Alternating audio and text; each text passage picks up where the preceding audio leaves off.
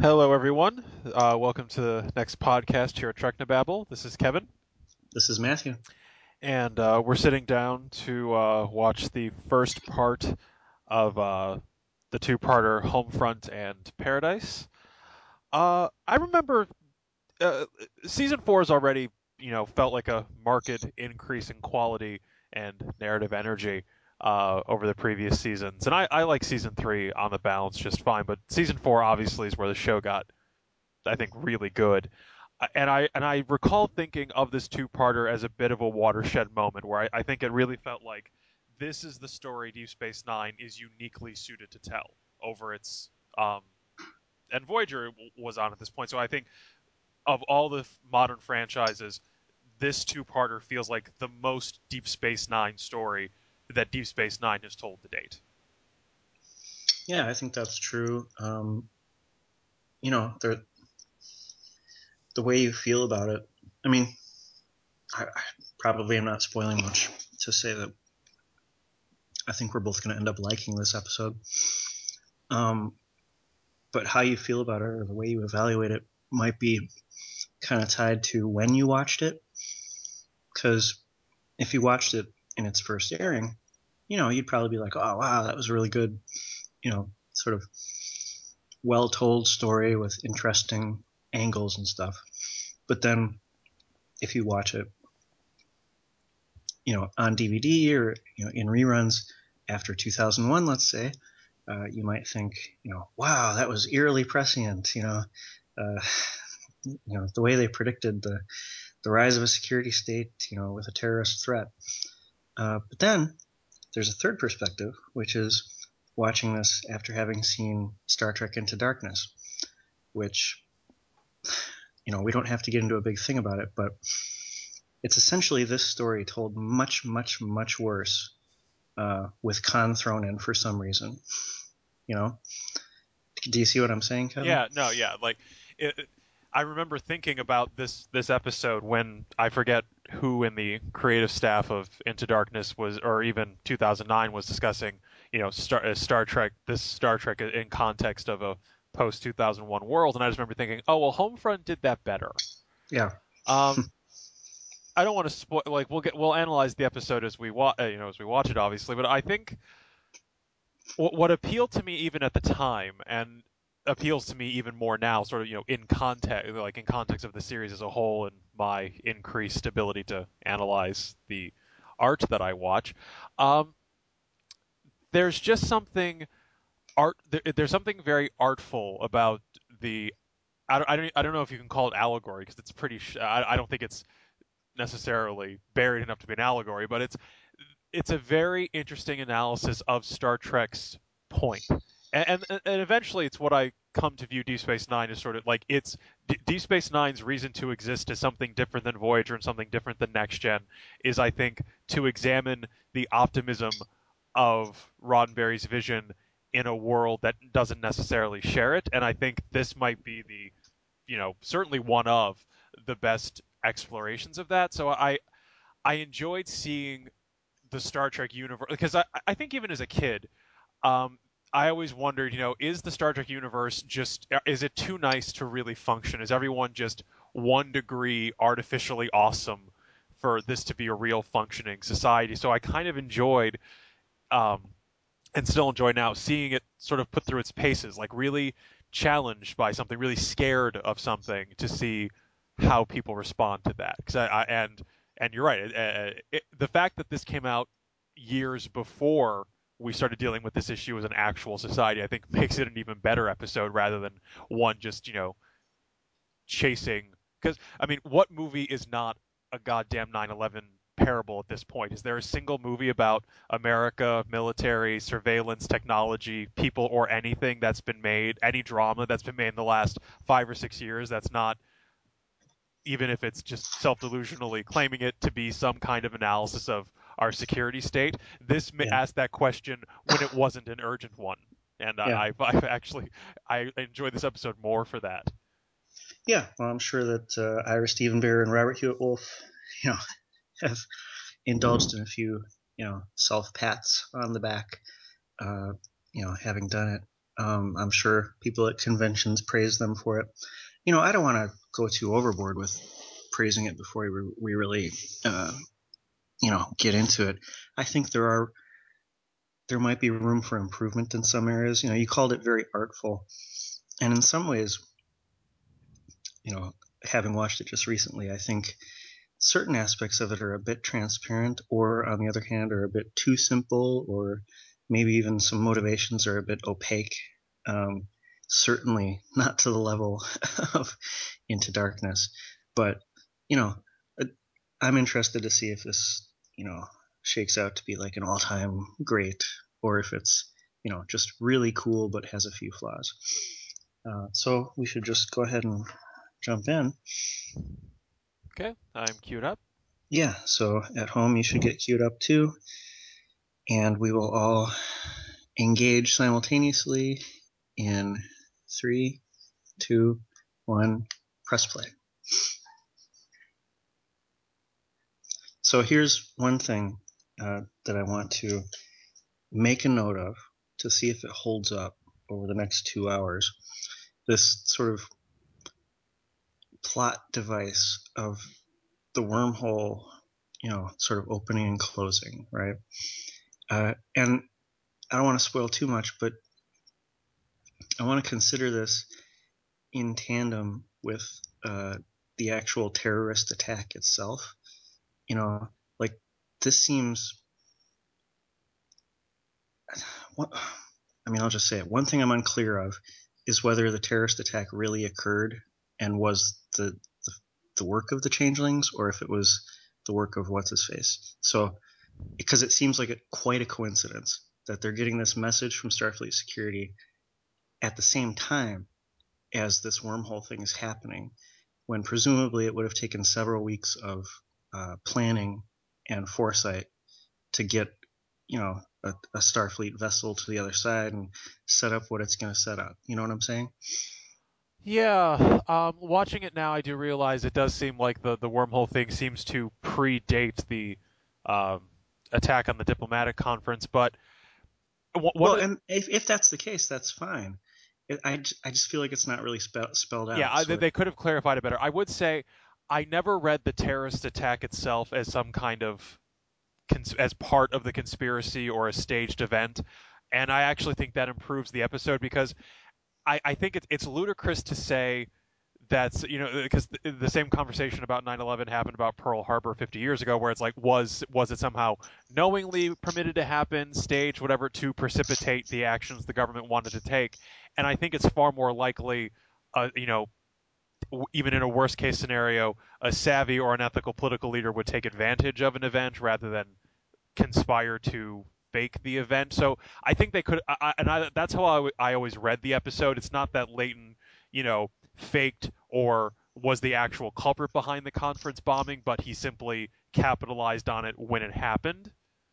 And even if I could even believe that he had a plan in place to capitalize on an event, any event, should that event come to pass. And I agree. They eventually could have clarified it better.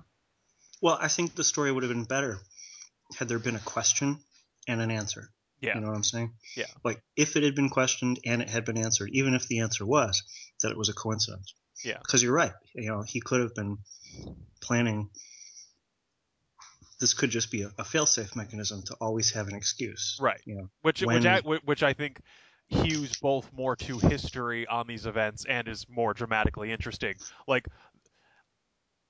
yeah, like because basically, yeah, we'll just watch the episode. But I, my only problem with this scene here, um, is Cisco saying, "Worf, show Odo what you showed us," implying Worf discovered the changeling in the hmm, video when that's like one of those like preternaturally magic moments of our crew being the bestest at everything. Like you figure Starfleet intelligence would have seen this before sending them the video. That always nagged me. It's little yeah, stuff like if there's someone at Starfleet whose job it is to do that all the time somehow doesn't do it, that always nags me. it's another aspect of this. I mean, first of all, it is a gratuitous enhanced moment, But Yeah, they got the HD back in the M4. That was well done, people. Good enhancing. well, and the wide angle was like fuzzy and blurry, and the enhance, it's like, how do cameras work in the 24th century? Um, Anyhow, at least they didn't like pan around an object that was there. It's like computer remove, you know, that dude. Um, but it, they're making it out to be as if it's just a visual identification and not like spectrographic data or Yeah. like anything further. Because I mean, sure, it kind of looks like a changeling, but can you take that as ironclad evidence? But they just take it as gospel that you know Well, it did this is it did look obviously an a changeling awful attack. lot like the changeling goo, and it was a vase before that. I mean, I think it's a pretty solid prima facie case that it was a changeling, but they could have done a little more investigating. But Well, one of the reasons I say that is because they've got this whole Odo furniture thing that takes up like 2 or 3 minutes, and I just wonder if those 2 or 3 minutes could have been better spent. Just fleshing out some of these details. So one of my sort of questions about the story in general is if it just moves a little too quickly for its own good. Like people, so we've only been. I mean, on the one hand, they do take their time, with the journey to Earth, but then it just seems like Cisco is made, head of Starfleet security or whatever really quickly. Um, so we'll see. Uh, Either way, it's certainly an interesting teaser. I think it certainly piques the interest of any viewer. Um, I mean, the question really is, if you were watching this for the first time, it's like, huh. So are they gonna like deal with something here? Like, is it gonna be an invasion or what? Right? yeah, I always liked Odo's objet d'art. Hmm.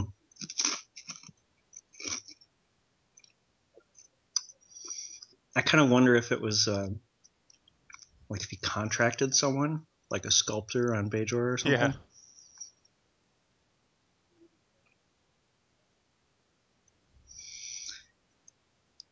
And yeah, so here's another sort of species of question that I have. Um, you know, I just watched it like 2 days ago, but I forget the admiral's name. Leighton. Uh, yeah, I keep thinking Pressman because of the Pegasus. Admiral Leighton calls Cisco and Odo to Earth to help, right? But is that really the thing that he wants to do? If Cisco isn't already involved, it's like Leighton seems to have this sort of coterie or cabal of people who are on board with his plan. Why would he introduce an unstable element to the equation? I think doesn't the episode presume like I think it demonstrates that he presumes that he could lean on Cisco's loyalty to get him involved, and I think it's one of those. Even if his instinct were not to involve Cisco and Odo for that matter in his investigation, I don't think like that would Well, it just be the seems like next Odo logical should be step. the He ultimate. he he Odo should could be the not do ultimate that. wild card. Yeah. Odo would be the guy that you'd be like, oh yeah, we should not get Odo involved. But because you're just introducing another changeling who can do changelingy stuff, to thwart your plan. Uh, but it just seems like if Cisco, why wouldn't he have started working on Cisco already? You know, why bring him into the fray during the critical moment? You know. Uh, anyway, this stuff is good. We always like Brock Peters. You know, he's been fun in everything he's been in, as far as I'm concerned, uh, Star Trek wise. Yeah. And this is an interesting sort of idea, aging in the Federation. I'm glad that we're talking a little bit about it. Um, and Jake is finally back on the show for some reason. Um, So as far as pacing goes, I do like these scenes because it sets up a bit more of an emotional storyline Yeah. for their family. And I think the episode eventually minds it well for drama. Mhm. Like we didn't have to introduce a new character who we'll never see again just for the sake of demonstrating the severity of the crisis. So I like that they worked it in, and I like anytime they remember characters' continuity. Cisco's father's a chef. We knew that, so it's nice Yeah. to see him be a chef. This scene seems like totally superfluous to me.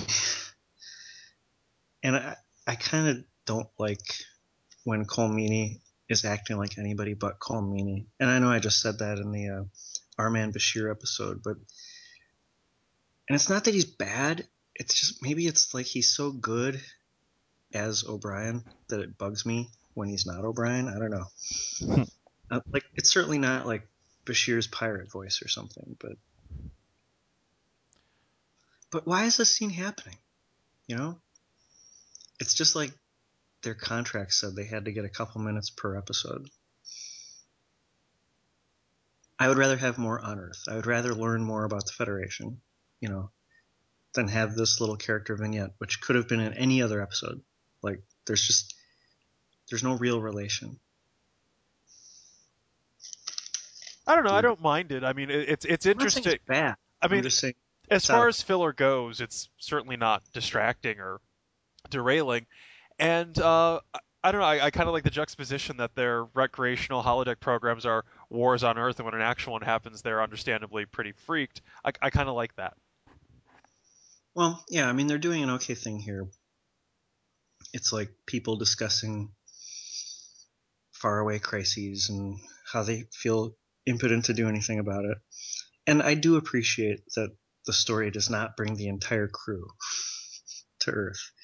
You know, I have my concerns and questions about bringing Cisco and Odo to Earth at all, but at least it's not like this total contrivance where, I mean, kind of like past tense, right? Yeah. Because, like, what the hell are they all doing? It's like, well, let's have the entire crew, the entire command crew of this, deep space station just leave, right? That would be like having, like every key member of the government go on some diplomatic trip. It just doesn't make sense. You'd send one person, maybe two. And like this, do me a favor, stop by and visit my folks in Dublin. Can't you just call them? You're gonna send this freaky alien dude to a planet that's just been attacked by a changeling, and he probably has better things to do, but you're asking him to go to Ireland if you have a chance. I think you've crossed the delicate line into overthinking the throwaway dialogue in the episode. Well, my point is, why is there throwaway dialogue? It doesn't need to I be don't there. mind it. I don't mind these character moments because if nothing else, it's not like they're throwing together random characters with random interests. The Houseweek programs, Bashir and O'Brien's friendship, they're recurring themes in the show, and I think it would have. I think this episode is probably 1.5 episodes of drama, because I think it would have been bad to make this a one part, a Hmm? standalone episode. We wouldn't have had time for the drama to actually break. Absolutely.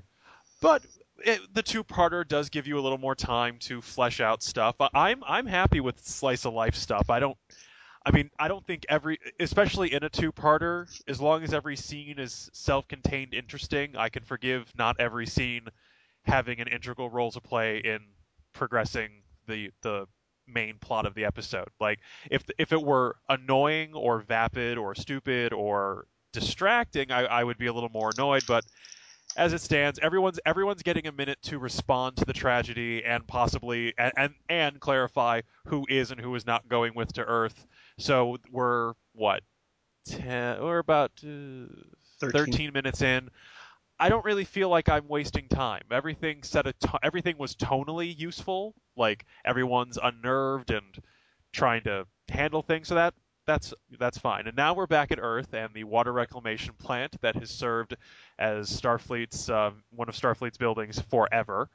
Yeah, they Um, had a very nice. I don't know. It looked like it may have been a digital mat yeah, showing Starfleet Command.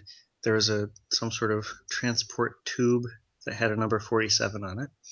Um, And Susan Gibney, great actress. I'm really sad. Like she was apparently up for she was up for Janeway, Janeway. and Yeah, she was too young. And the solution to that is to add another character and then cast her as it. yeah. Um, she's a great actress. Love her to Well, bits. and what's impressive about her performance here is that if you didn't really think about it, you wouldn't go, "Oh, that's Leah Brahms." Right, right. I forget which one of the books it was, but it posits they're actually sisters, which that's one of those moments when the books get too cute for me when you try to Yeah. incorporate every real world reference in the show. But okay, whatever. Um, they picked the correct admiral's uniform, thank God. Um, No, it's a good look. thing is the same thing Pressman wore. I think he has more pips than Pressman did, but still, especially for the slightly paunchy middle-aged man they tend to cast as an admiral, it's the correct choice. I like the dialogue. The greatest danger we've faced since the last World War.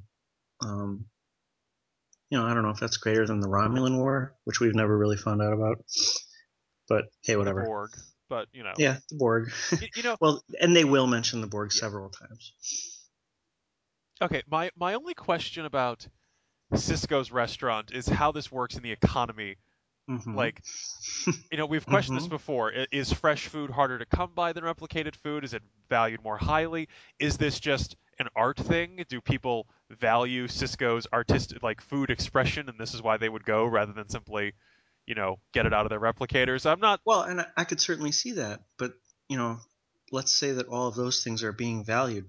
What are they exchanging right. for it? Who would be a busboy in the future? I mean, Yeah. I do question that, but Well, y- there's an area where the novels actually did a good job. The Homecoming novels, yeah, Christine Golden posited that janitors and waiters are holographic, yeah.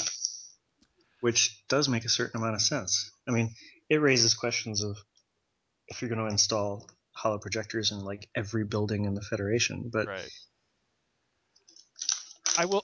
One of the things we've always liked about the show, even when it had other problems, um, is the Cisco father and son relationship, and they really knocked it out of the park with the grandfather. I completely buy this multi-generate this is just great scenes. I'm a little when he suspicious that says the Borg scare, um, like I kind of wonder if the writers were thinking about Best of Both Worlds or if they were thinking about First Contact. I don't think First Contact comes out till the summer after Yeah, this. yeah, you're right. Because presumably people would still be aware that there was a Borg vessel, approaching Earth in First Contact, Yeah, yeah. Well, I think it and then got it just to Earth. disappeared. Yeah, Okay, so I guess it must be Best of Both Worlds, but great reference anyway. yeah. Like it makes the universe feel real, and it took 2 seconds, less than 2 seconds, right? But it makes the universe feel real, and it ties all the shows together. But I agree with you. It's like the way that Avery Brooks and Sir Lofton have built uh, a particular kind of rapport. It's like the actors here, Brock Peters, they're making choices to do the same things. No, yeah. In all the times that Brock Peters has been on the show, I always that there is a very strong sense of continuity of the three generations of actors, and they clearly did their homework, and it's really nice. And I like seeing Nog. Oh yeah, definitely. No, I'm a fan of that. Okay, and I like that that Nog's apparently a regular, which I mean it makes sense that Well, like maybe Cisco told him to check in on his dad or something. yeah, and You I know, mean it also. again, sort of belying the idea of transgalactic communication, but whatever. Well, okay, we technically have the ability to contact people, you know, easily across vast distances. I think we would still place a premium on in-person contact. I also like that, despite living in San Francisco, the idea that he could be in New Orleans as like a casual thing. Like if you actually had transporters, distances would mean something different, especially on a planetary scale. And I like any time they subtly acknowledge what that would look like. Well, what's interesting about that, though, is that in a previous DS9 episode, Cisco talks about how he used up all of Oh, it's his transport transporter credits, yeah. rations, yeah, to go from San Francisco to New Orleans. So maybe that policy is relaxed or something. This leads to questions about the economy. Like, what does Nog pay? Does he pay? Do you just go to this place for free? Are there reservations? You know, like some labor must have gone. I mean, certainly into the preparation of the food, but also the procuring of the ingredients and uh, the. I mean, let's say for the sake of argument that like power is free, water is free, all of the resources that go into it are free, but labor is not. And you're absolutely right. Who's going to be a busboy? Are they apprentices? Are they learning how to make restaurants of their own? I don't know. It This is the kind of thing where I feel like if they had spent some of those minutes that were spent on sort of superfluous stuff, I mean, maybe they consciously I don't. think you're being a little optimistic to think they were going to solve the internal philosophical problems of Federation economy in a few snippets of dialogue. Because I think they could have. I think I really do. collectively the writers have failed to do that over the last 15 Well, years. I think they probably are staying away from the question, but that's an issue.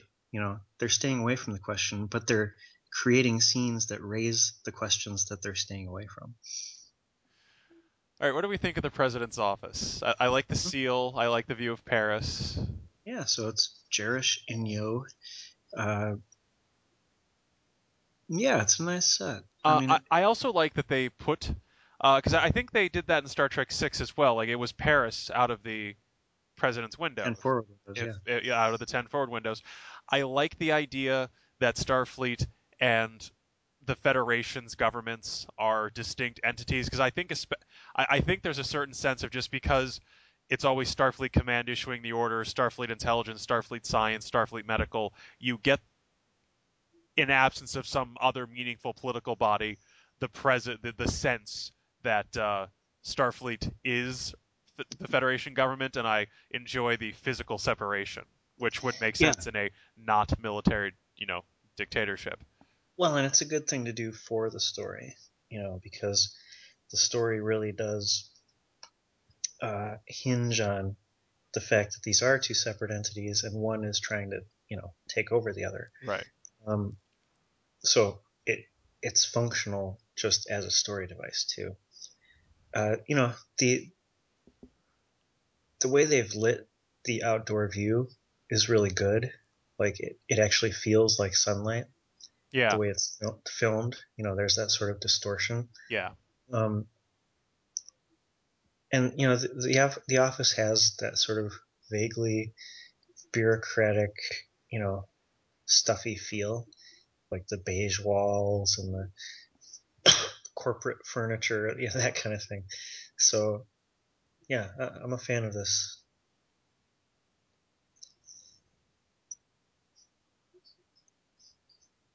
Well, and one thing that makes I like the fact that they made the president an alien, Yeah. not a human, because it underscores how different the Federation is from our current society. And someone watching this post 2001, like he's practically wearing a turban. Yeah. So I mean, it's like it doesn't go so far as to like make the president a practicing Muslim or something, but uh, it's just like all of these people who are different, you know, they still have their prejudices. They still have their worries about the other. Even though they're all together and they're not the other, there's still this other uh, entity. The changelings. Yeah, I like her hair. That's a good hairdo. Yeah. I mean, It's it's a very right. professional woman. It's not the like basket weave beehive.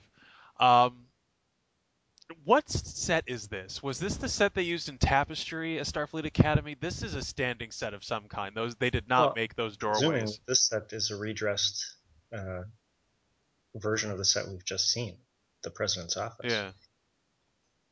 Like, I think they just moved a few things around. That door frame, I don't know.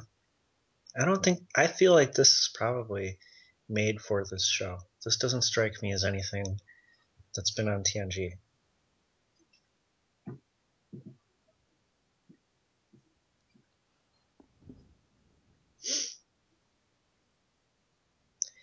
So this is introducing the thread of the story with Red Squad. And that's kind of another. I just don't know. You have this master plan. Would it really hinge on like 19-year-olds doing what they Well, need to do and not gossiping about it on Facebook? I've been listening to this podcast on the history of ancient Rome. It's pretty good. Uh, I think I just witnessed the end of the Severan dynasty in the year 220 something. And something I've been thinking about, military dictatorships and grabs for power and plots and things. And a couple of recurring themes are the way you create a loyal group of military officers is promote. If people owe their careers to you, they're more inclined to do what you tell them, which makes using the cadets make a little more sense. These aren't high schoolers. This isn't what was that one about the high schoolers repelling the Russian invasion? Like these presumably are some pretty competent people. We let Wesley drive the Enterprise, Oh, sure. and I mean, I, they're I the think best and the right. brightest. I I think agree. they're in the perfect position to be able to do what Leighton wants them to do, and inexperienced enough to tell him no. Well, I agree on you know, like they're young and impressionable, so they make a perfect sort of target for recruitment to something like this. But also, I mean,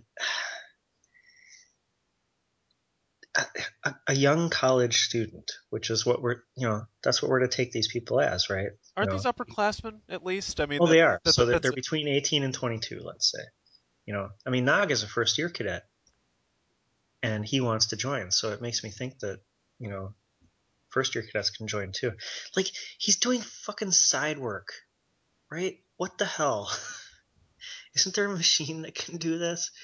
As a former server myself, side work is the worst thing in the world. Okay, like wrapping the fucking silverware in napkins is just the worst thing in the world because you're there and the only way you make money is by actually serving people, but instead they having you do this stuff and they're not really paying you for it. And so in the future, really the owner of the restaurant is doing this? Like, who would do it? Can't you just replicate the silverware? I don't know. It just bothers me. well, given his Luddite, his stated Luddite qualities, I could see him doing it himself. Sure. Even if it were automatically possible. But yeah, back to the Red Squad thing. Like they needed to have a thing that Cisco could find a way into, and Nog was the way in, and it was an established character. Like it was. Well, this is what I'm saying. I feel like that's a little bit artificial. The point I was going to make before I was derailed by side work is that, of course, these would make the most impressionable people, but also they would be the most unstable, and they'd be the most want to have the sort of young teenage idealism where they would it would be like hiring a bunch of Edward Snowdens. It's like, yeah, uh, maybe some of these kids present a risk. I just can't imagine like 20 year olds all hewing the line, you know, all of them doing. Do you know what I'm saying? It's like even in Nova I mean, Squadron, I kind of saw there was that as dissension in the ranks about what the right thing to do was, and it's because people at that age, have very strong sense of, right and wrong, even if it's a very unsophisticated sense of right and wrong. And, I can just imagine somebody, you know, flipping out.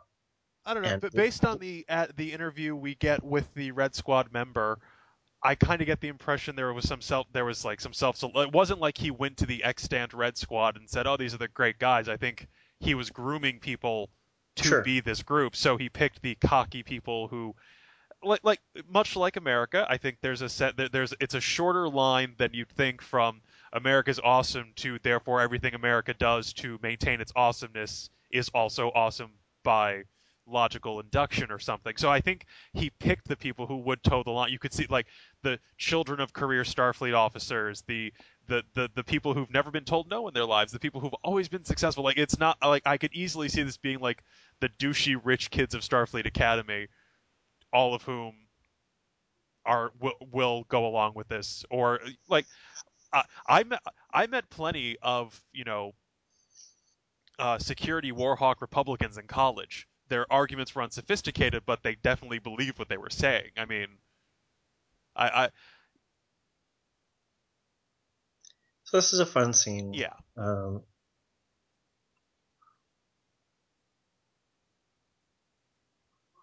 And a good effect. Like the bird is well done. The transition was pretty good, and there was no obvious lighting snafus, as occasionally there can be with those effects. So well done.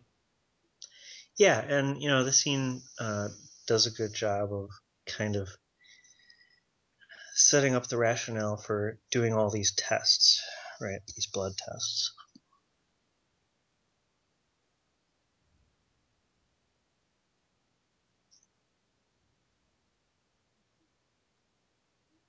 Okay, so a changeling has infiltrated Starfleet headquarters, imitated the Admiral. So we can assume that the changeling has uncovered most, if not all, of Leighton's actual agenda, right? Yeah, And so I guess we're to take it that they just are just letting it yeah. I occur would without. I would say much like the combined Cardassian Romulan invasion of their home world, they did not start the plan, but once finding out about it, they did nothing to stop it. Well, I might be able to see an argument for that, but if they do want to uh, destabilize Earth, then might it not be in their best interest to actually thwart Leighton's plans? Because part of his plan is increased security and actually preparing for the changelings. It seems like they should want to uh, sort of debunk any sort of things like Well, this. I would say two things. One, the blood tests have never actually worked. It is my biggest problem with the hard-on for the blood test. I mean, Martok was a changeling.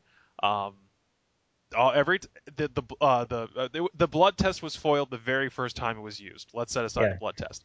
that was Two, such a Ron Moore Battlestar season 4 kind of thing. like I think that they saw the end game of this as Federation Civil War because I think Cisco will ultimately peg this problem pretty well. The other like the say Vulcan is not going to sit idly by while Starfleet stages a military coup. That is just not a thing that is going to happen. So I think they see the end game of this as not as a more secure Federation state, but a Federation state at war with itself. Yeah, okay. Um, I find it interesting that the sort of leftover uniforms from TNG Yeah. are still in use for the extras.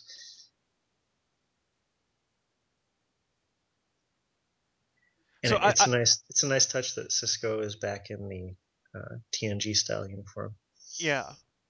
Um, I'm glad once we switched to the first contact uniforms, then there's uniform. Like I was fine. Like I'm fine. I get the idea that like because obviously there's variations of military uniforms. Maybe we just got burned by generations so hard that I want uniforms again. I Well, like at least within a show, yeah and they do have some separation. yeah. Right? It's what I like about okay. A couple things about the scene that I love. One, Joseph Sisko, charming, crotchety, elderly Joseph Sisko, just foiled the blood test plan right there in front of you while he's chopping onions. Have a reserve supply, exude it on command. Done. Blood test useless. Stop doing blood tests. Two, this is the best example I can think of show me, don't tell me, rather than having two people just debate the philosophy of a security argument. We get people engaged in it. Elder Cisco's position is that he does not have to disprove he is a changeling. You have to have evidence he is a changeling before you can investigate him for it. An internally rational position to take in a society that till now has, I assume, some comparable version of the Fourth Amendment in their laws that says you are not allowed to do searches unreasonably. He wants a reason. Cisco's position is it literally could be anyone, and this is a problem, and we need to respond to it. So, like, I like seeing the debate played out rather than merely discussed. Well, and no one's really right or wrong, and that's another hallmark of good Star Trek sort of ethical dilemmas. You can see both sides, and Yeah. they both have a legitimate concern. Presumably, it's one of the guarantees, like maybe the seventh guarantee No, or I think something. the seventh guarantee is That's the Fifth Amendment. yeah, that's the one. That's the one they just cribbed right out of the Constitution. On the other hand, this does seem rather inconsistent with the sort of very liberal attitude that people in this society seem to have about privacy. You know what I'm saying? Well, the computer does always know where you are and what you're doing, but then so does mine. Um, I like that. I like the coda to this, like the end to this scene. It's not really a resolution of what's a rational security policy balanced against the need for civil liberties. It's the sharpest moral lesson here is your paranoia is more dangerous than the thing you're afraid of. Yeah, And yeah. that It's an effective scene. right, that is true regardless of which of these men is right about the blood tests. And I like that's where they took the scene. Like even if Cisco is correct and that it is an internally rational policy to blood test high-level Starfleet officers and the people closest to them, period, Joseph's still right.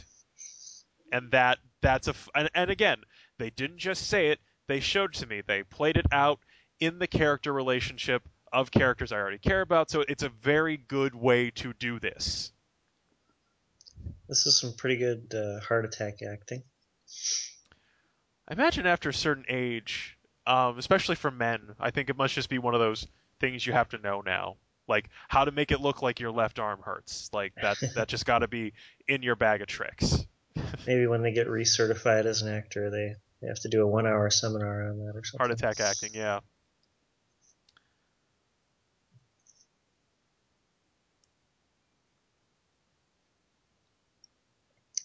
So it's neat that this is a different exterior view, and apparently it's one of the bridges. It's not the Golden Gate Bridge. No. It's like the Bay Area Bridge or something, which is one of the longest bridges in the nation, I do believe.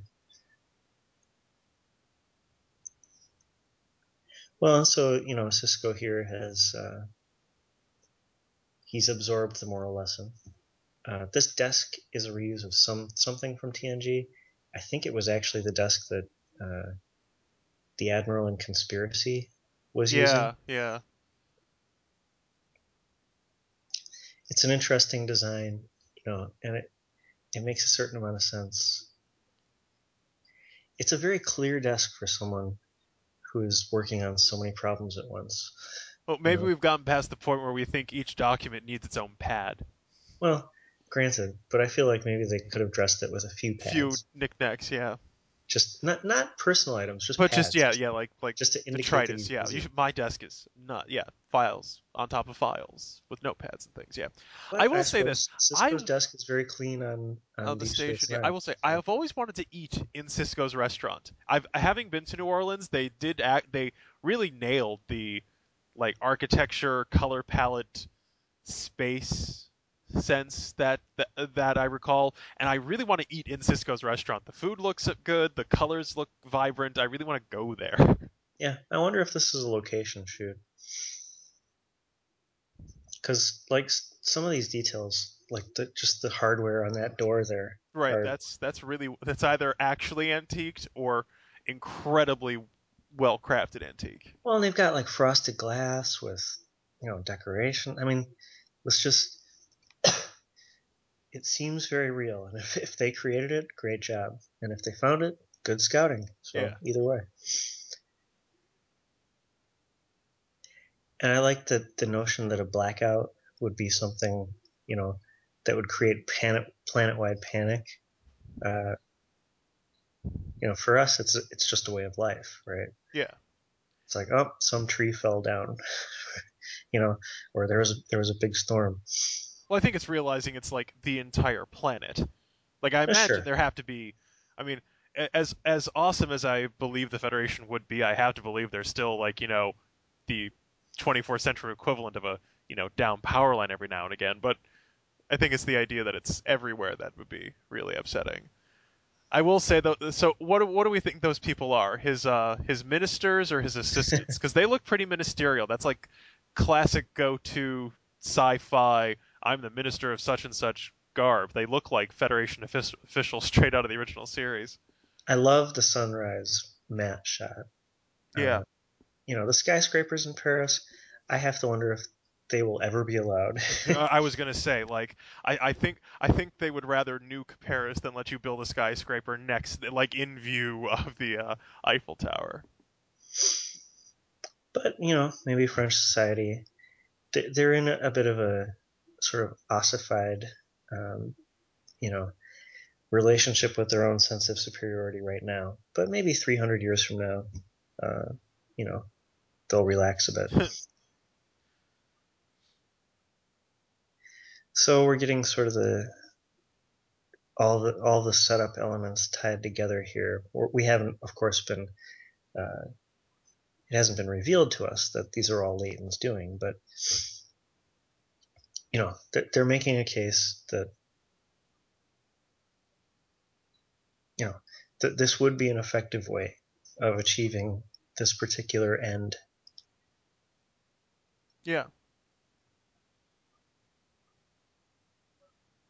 It's yeah. kind of almost look like tropical plants in I Paris. was gonna say the lighting guys really did their job. There's like something like the light color is just awesome. Like it really does. It changes the emotional tenor of the scene. Everything's slightly surreal. The colors are slightly washed out.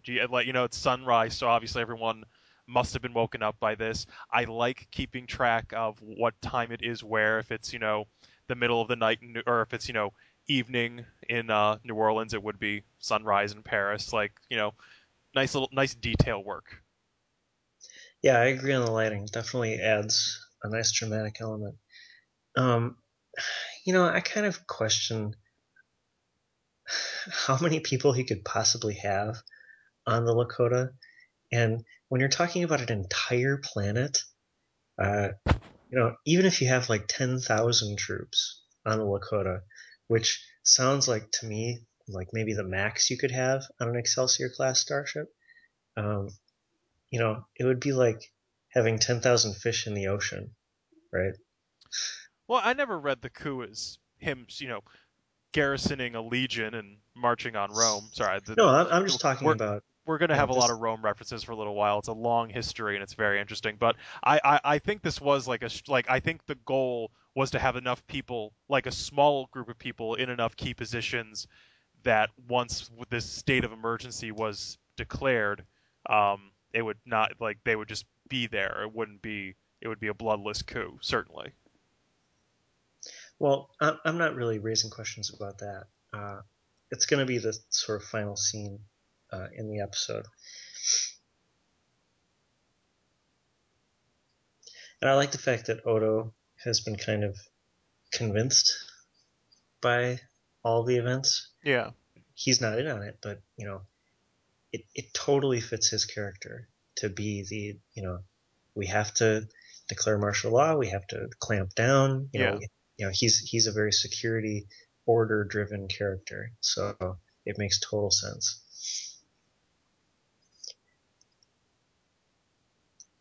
I think Cisco could have been a bit more. Uh, there's quite a pad close up there. Hmm. I think Cisco could have been a bit more circumspect in the recommendation. given the scene that just transpired with his father.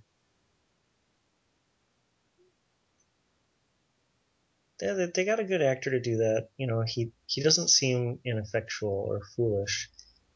He seems like he's um, genuinely concerned on a Yeah. deep level. So this is the scene that I'm talking about. Um, like if there's 10,000, let's say, on the Lakota, Oh, there's I really never read this as those were from the Lakota. This was Starfleet security. Period. This was this like because they don't. I don't assume the guys walking the street in New Orleans were in on it. I think they were just the local detachment of Starfleet security. Like they were just being told patrol the streets like that. Like yeah, I maybe, don't think but they were conspirators. They were just oh no, I yeah, agree that they're not conspirators. I'm not talking about. I'm questioning yeah. whether that many people could keep the secret. I'm questioning how many people you would need to declare and enforce Martial martial law on a law planetary over an scale. entire planet. It seems like you would need at least a quarter of the population of a planet to do it. You know, Hmm. maybe less, but certainly more than they would have easy access to at this point, and uh, many more than they'd have realistically to have 5 people show up at that intersection. I can let that go. I think that's just shorthand for Well, it's they have to do it for dramatic right. It's a purposes, TV but show. I mean, I often wonder that, like, as a society gets more technologically sophisticated, or the fancier the sink, how easy is it to stop up the drain? Like, how many people would you really need to arrest the function of a city the size of Chicago, assuming they had unlimited authority?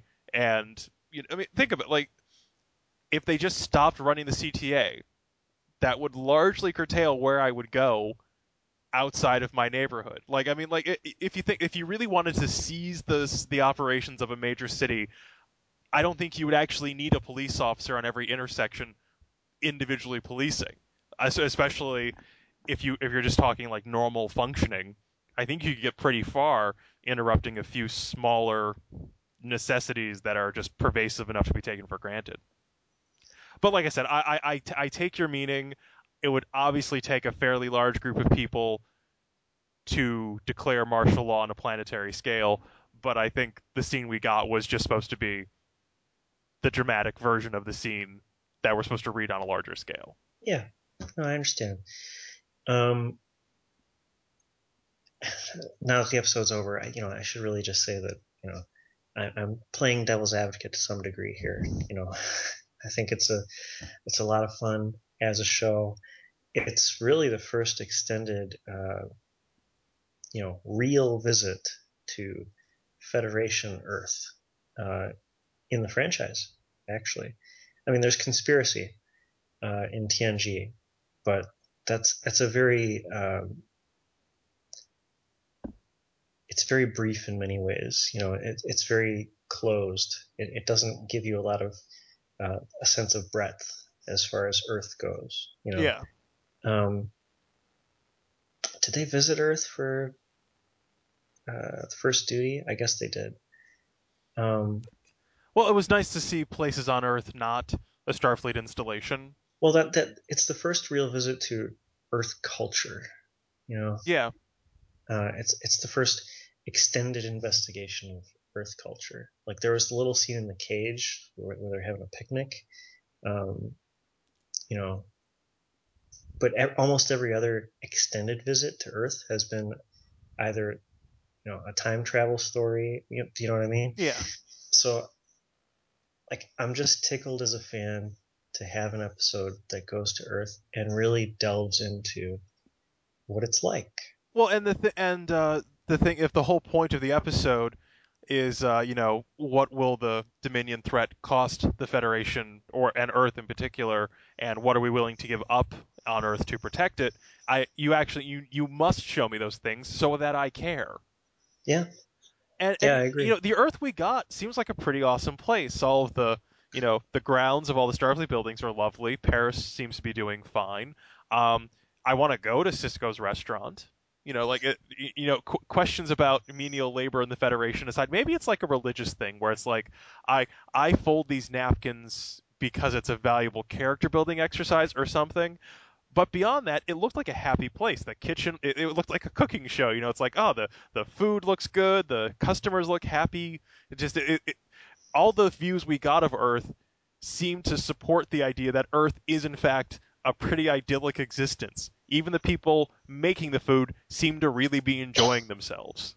Yeah. Um, Now that I think about it, Family on TNG was another extended visit to Earth, Yeah.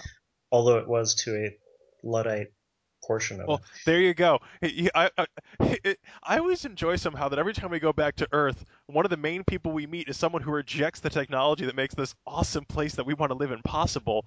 And it's always a relation of a character.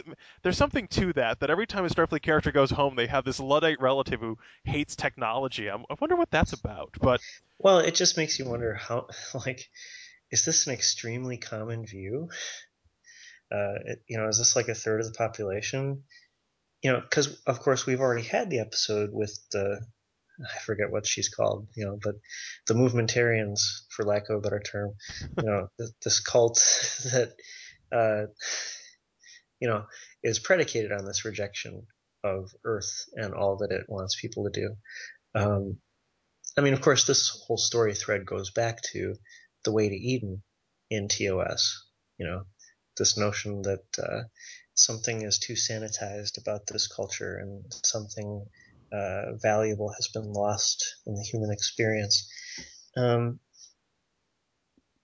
well, I just like to picture. in a lot of ways, it's kind of a lazy, uh, cheap way to manufacture drama because it's Yeah, already I just it's picture Joseph Sisko and Robert Picard having like a club meeting that they walk to. They walk to that meeting. yeah. Um, but Well, it always seems to be old people too. yeah, Um, which, I mean, come on, these people were born at the latest in the 23rd right. They century. were born during the original series. Like, and that that's one of those like I don't know how you would depict someone with 23rd century technology rejecting 24th century technology as too easy and dehumanizing. But if you could, that'd be an awesome episode.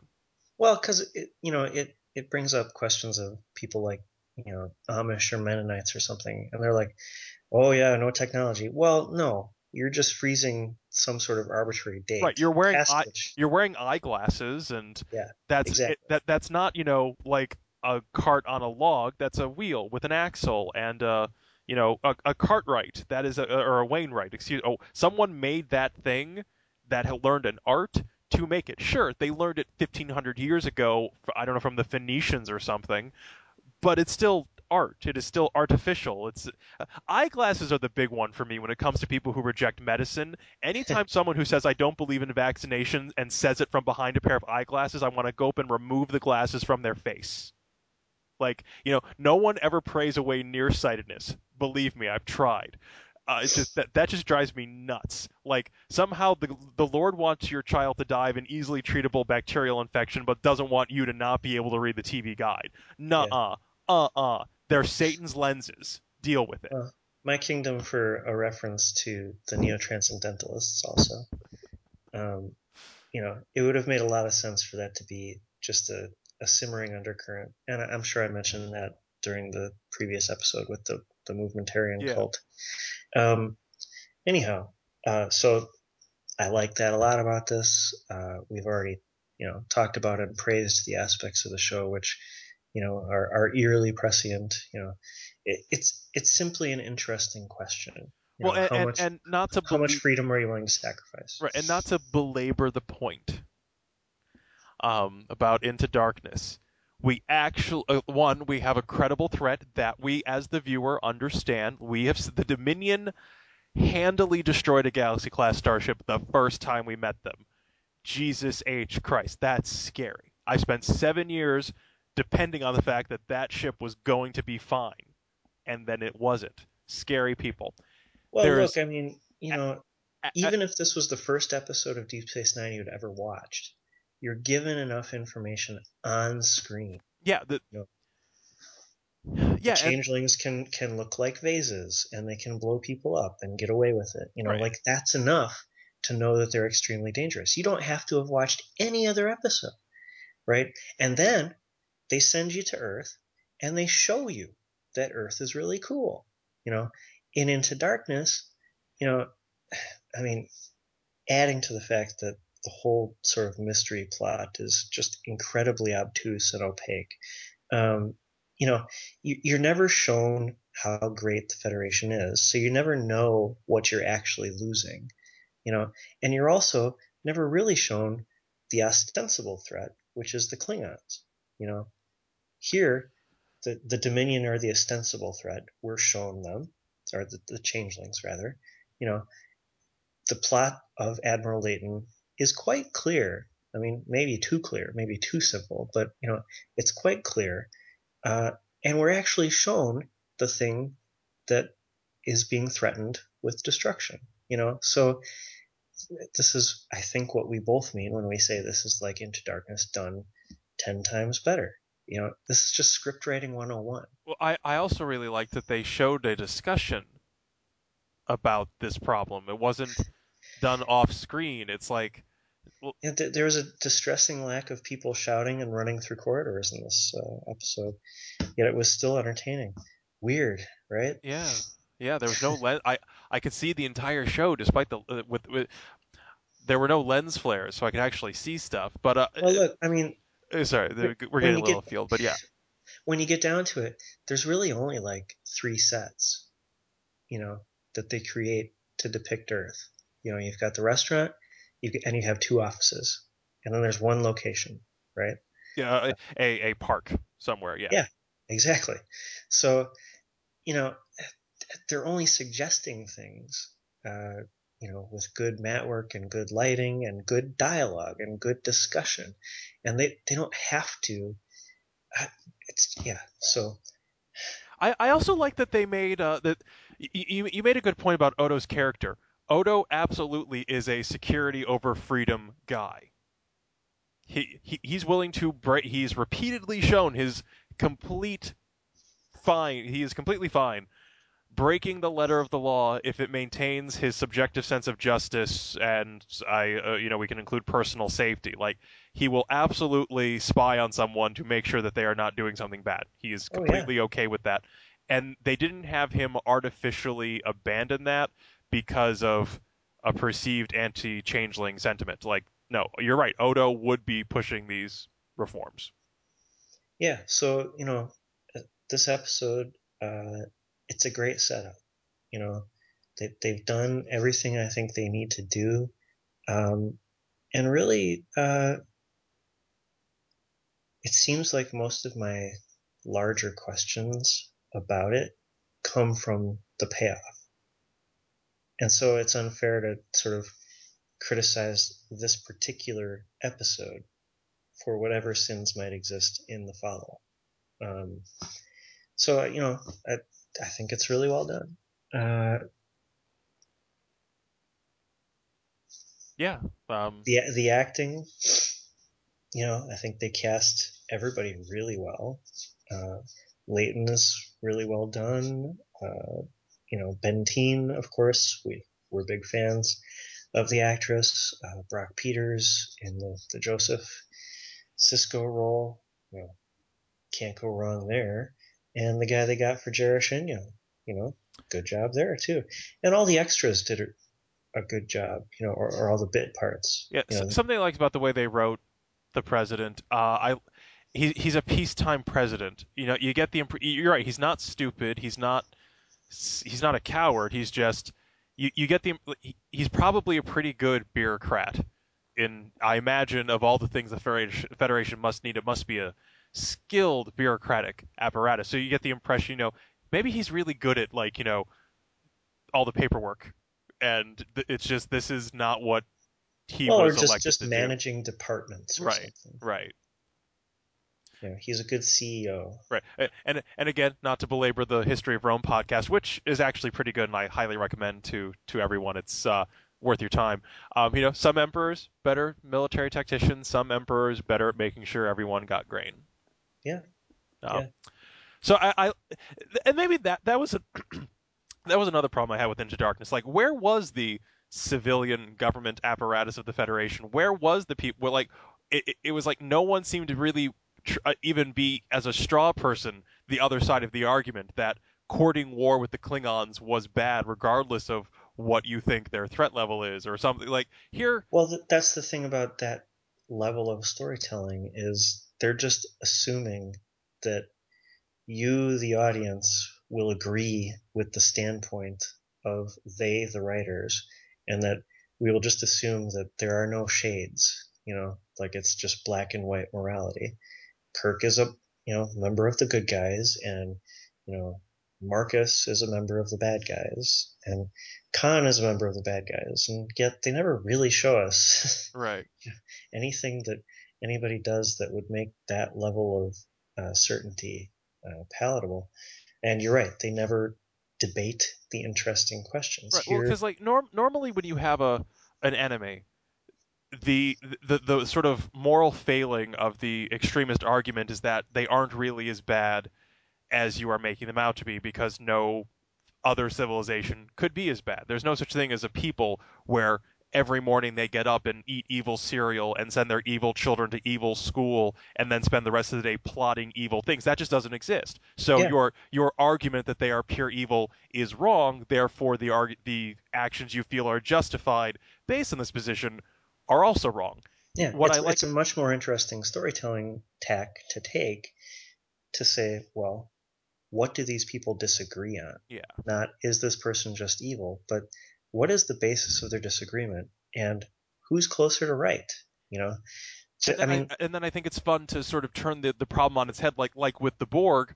Well, what the hell happens when we get closer to that point? If the Borg actually are a undiluted form of evil that is bent and completely capable of our destruction, does that justify using Hugh as a bomb? And because the changelings are scary, like the ability to replicate anyone, anytime with flawless accuracy would be pretty scary and a major security threat.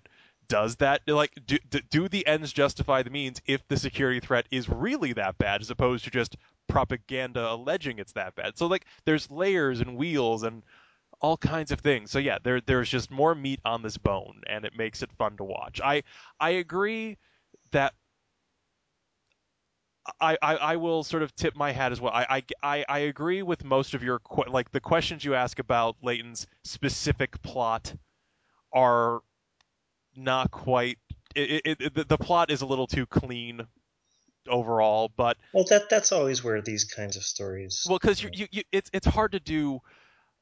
Like maybe later in the series when it would have been an arc of the season of the inside the internal political machinations of Starfleet, or something, or like maybe in a novel where you could build it a little more slowly. You could have solved those problems, but it doesn't distract from Leighton he may clearly be crossing some lines, but he even he himself, like Leighton in the 45 minutes of screen time he got, far more credible and complicated a person than Admiral Marcus. Yeah, absolutely. Like even at the end, There's a reason you might even root for him. right? Like the changelings do present a threat. Does that make it right? I don't know for sure. That's fine. That's debatable. Like because even the way the episode presents um, Leighton's sin, it's not his eventual crime is not his point of view that the changelings represent an extreme threat to Earth. It's that the way he chose to respond to it was to circumvent the free choice debate policy that the Federation is built on. That was where he went wrong. It wasn't even his motivation, it was his action, which is more interesting than him Yeah. just being an idiot or evil. Well, it needs to be said, and I did know this before I also read it in the background information, that the sort of overall shape of the plot is inspired by one of my favorite book slash movies of the 20th century called 7 Days in May, which was and if you haven't seen the movie, anybody who's listening, you really should. It's put out in 1963, and it's about a military coup to overthrow the government of the United States, in which the chairman of the Joint Chiefs of Staff conspires with the other Joint Chiefs to it on the motivation that there's going to be a disarmament treaty with the Soviet Union that they don't believe the Soviets will adhere to. So they feel that they're justified for the security of the nation in usurping the presidency, sort of destroying the democracy in order to save it. It's got Burt Lancaster and Kirk Douglas, and it's just so good. Anyway, um, this is quite substantially similar. It doesn't have the female element, which actually is kind of too bad. There's no real love interest here, but the part of 7 Days in May hinges on a love interest. It's just a terrific story idea. It's a perfect story for an American audience who's been thinking about these kinds of questions for the past 50 years or so, since the Cold War. This is coming at the end of the Cold War. And we're in this sort of post-Cold War happy haze, right? Which makes it doubly impressive that they, spun this out with the sort of terrorist attack and all that stuff. All right, well, that's enough about that. So the writing is good. I think we both agree on that. And the acting was quite good. And you mentioned a few things production-wise. I loved the matte paintings out the windows. The lighting kicked ass. And you like the changeling effects, Kevin? Yeah, I thought they did a good job. Like the one of Leighton running off and turning into a bird. It was well placed inside the outdoor shot, which actually is more impressive because sunlight is a capricious lighting source. So everything the compositing was very good this time. Um, Another changeling shot that was good was the well, actually, two of them. One was the plant that was being Yeah, phasered, but also the briefcase uh, that turned into Odo. So there's a lot of good effects work in this. So if you're going to think about production values as sort of giving us enough to give us a great feel for the story, and a feel for the place, and a feel for the locations, and a feel for the characters, because the Jaroshinyo makeup was good too. yeah. Um, you know, it's hard to find anything to fault with this. There was nothing that stuck out as ugly or weird. Um, so yeah, uh, I kind of went in thinking I was gonna argue for a 4, but uh, I guess it's a 5. It just works on all levels. It's Yeah, that was the only thing that I still stick to is what I feel are superfluous filler scenes near the beginning. Um, you know, like I think this story idea is so good that you can really just fill the entire episode with it. I, Uh, I can see that. Like I don't mind them as much as you do. I get your point. They don't bother me as much. Yeah, I was I still expect. think this is a 5. I still think this Yeah, is yeah. I think top 10%. yeah. I would say the few things that really got me were I love that they had the sort of the philosophical drama play out through the characters we cared about, and this solves the problem of it not descending into just talking. There was a way to give life and action and movement to this debate, and they found the perfect way to do it with father and son Cisco. And I love stuff like that. I especially as much of a nerd as I am, and I can listen to exposition, but you just show me, display the things at work, and that's much more interesting. All the characters had ethical dilemmas. No one, save probably for Leighton himself, was like crystal clear that there's only one course of action. One of the things we love about Star Trek is people sitting around debating courses of action. So like Yeah. all of that was there, and so it was good moral storytelling. It was good philosophical storytelling. It was good Star Trek storytelling. The question now is, how resilient is this Federation way of life? What are we willing to give up to protect it? What does that mean? That's interesting. That's good. So Well, and the crisis is precipitated by a fundamentally uh, sci-fi slash fantasy problem. You know, the the idea of a changeling that can impersonate anybody. And I mean, in fact, I even take it back. It's not even fantasy. It's science fiction, because the question is, what can you marshal in your suite of technologies to counter such a threat? You know, yeah, so there's enough sci-fi here to sort of satisfy the sort of stickler in me. Um, yeah, I'm gonna agree with the 5. I was expecting to give this a 4 as well. I not to give away the story, but I will say I think the resolution is not as flawless as it could have been. It's a common problem for a Star Trek two-parter. It's the setup's amazing, and then actually trying to resolve it in 43 minutes proves a bit much for the writing staff. But it's certainly not going to be a letdown. It's not going to be like Birthright or even Unification Part Two, which we thought was fine but not great by any means. Um, yeah, well, having watched this and thought about it, uh, it seems like most of my criticisms are criticisms of the follow-up. So, um, so yeah, yeah, I'll agree the with the the only, the five. only flaw for me is the filler, but it's not enough to knock it off the top 10%. I mean, something's got to be in the top 10%, and if it's not this, I don't know what it is, right?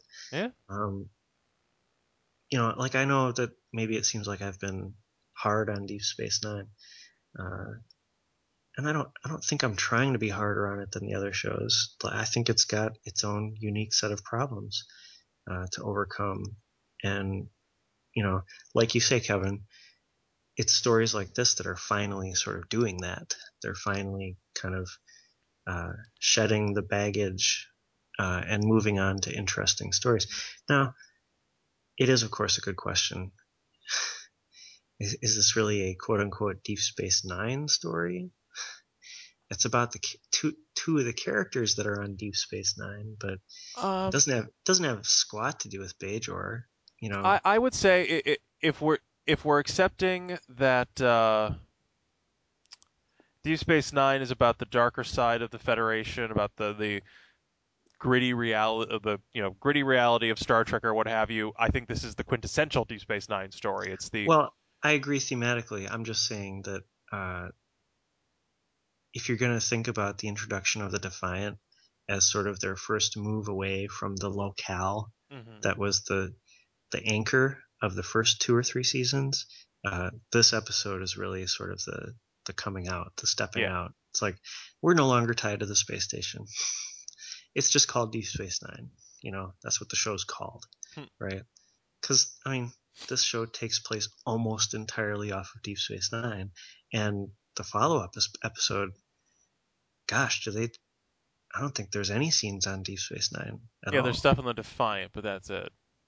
And this is what's going to happen with a lot of the Dominion War stuff. You know, it's just going to be like a Defiant-based show. Uh, Not every episode, but for some. Um, so I guess I'm just pointing that out, not as an argument against the show.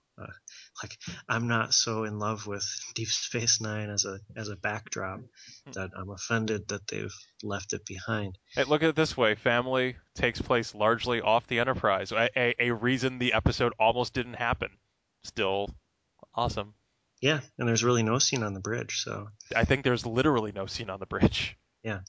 Uh, so yeah, I'm just pointing it out as a note of the evolution of the show. Like, if you want to think about the Defiant and then the introduction of Worf and now this, they're sort of shedding portions of the setup. And I wonder how someone like Nana Visitor must have felt reading a script like this. Hmm. It's like, guess they're moving away from all the Bajor stuff. We'll see. We'll see how it goes. Great episode. I think it's worthy of a 10.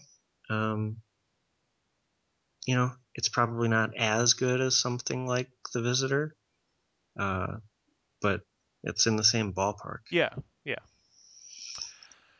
All right, that's it for us on Homefront, and we will be podcasting Paradise Lost. So we'll be back at it dissecting this episode. Bat time, same bat channel. Yeah. Have a good night, everyone.